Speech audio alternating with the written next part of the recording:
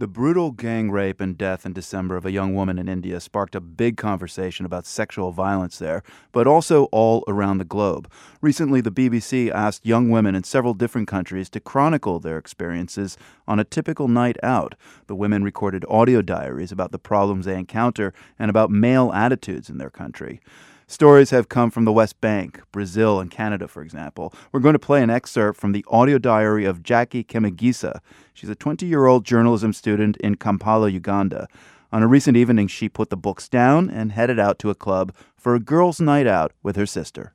How I decide what to wear depends on where I'm going. So usually my jeans are my cover clothes. You bring out this whole image of, hey, back off, as in that is it. My opposite of wearing jeans, I have this very black dress. It molds onto you. It's, let's say, skimpy. You get people throwing, I wouldn't call them compliments, they're insults.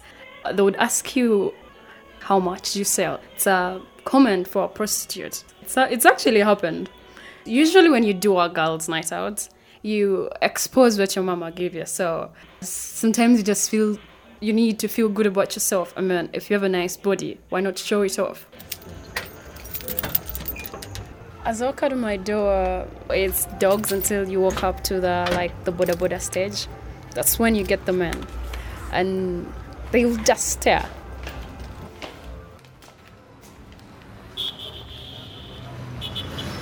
This is a Boda Boda stage. Boda Bodas are like motorbike taxis. It's an easier means of getting around the city. If the Boda Boda guys are not busy, then you are the subject matter. But if I came out in my jeans, you notice I don't get any attention. But then if I had come out in a black dress, then probably I would actually have all the attention from the Boda Boda guys. I call this place my home bar.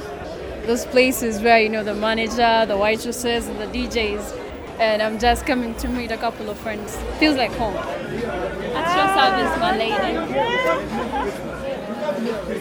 You're smart. Thank you. A couple of friends saying hi, and then a few guys looking at you and appreciating either your style, your sense of dress. It's not outrageous.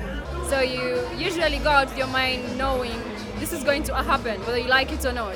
It's sort of the way the society is. Men tend to get away with whatever they can say, I think that what the men need to get at the back of their mind is that when I go skimpy or I decide to wear a body hanging dress, it could be to get the attention.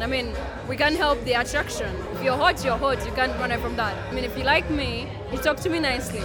It's simple. It doesn't cost something. They should enforce it in the law somewhere.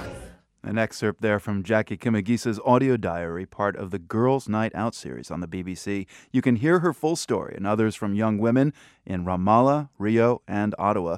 That's all at theworld.org. This is PRI.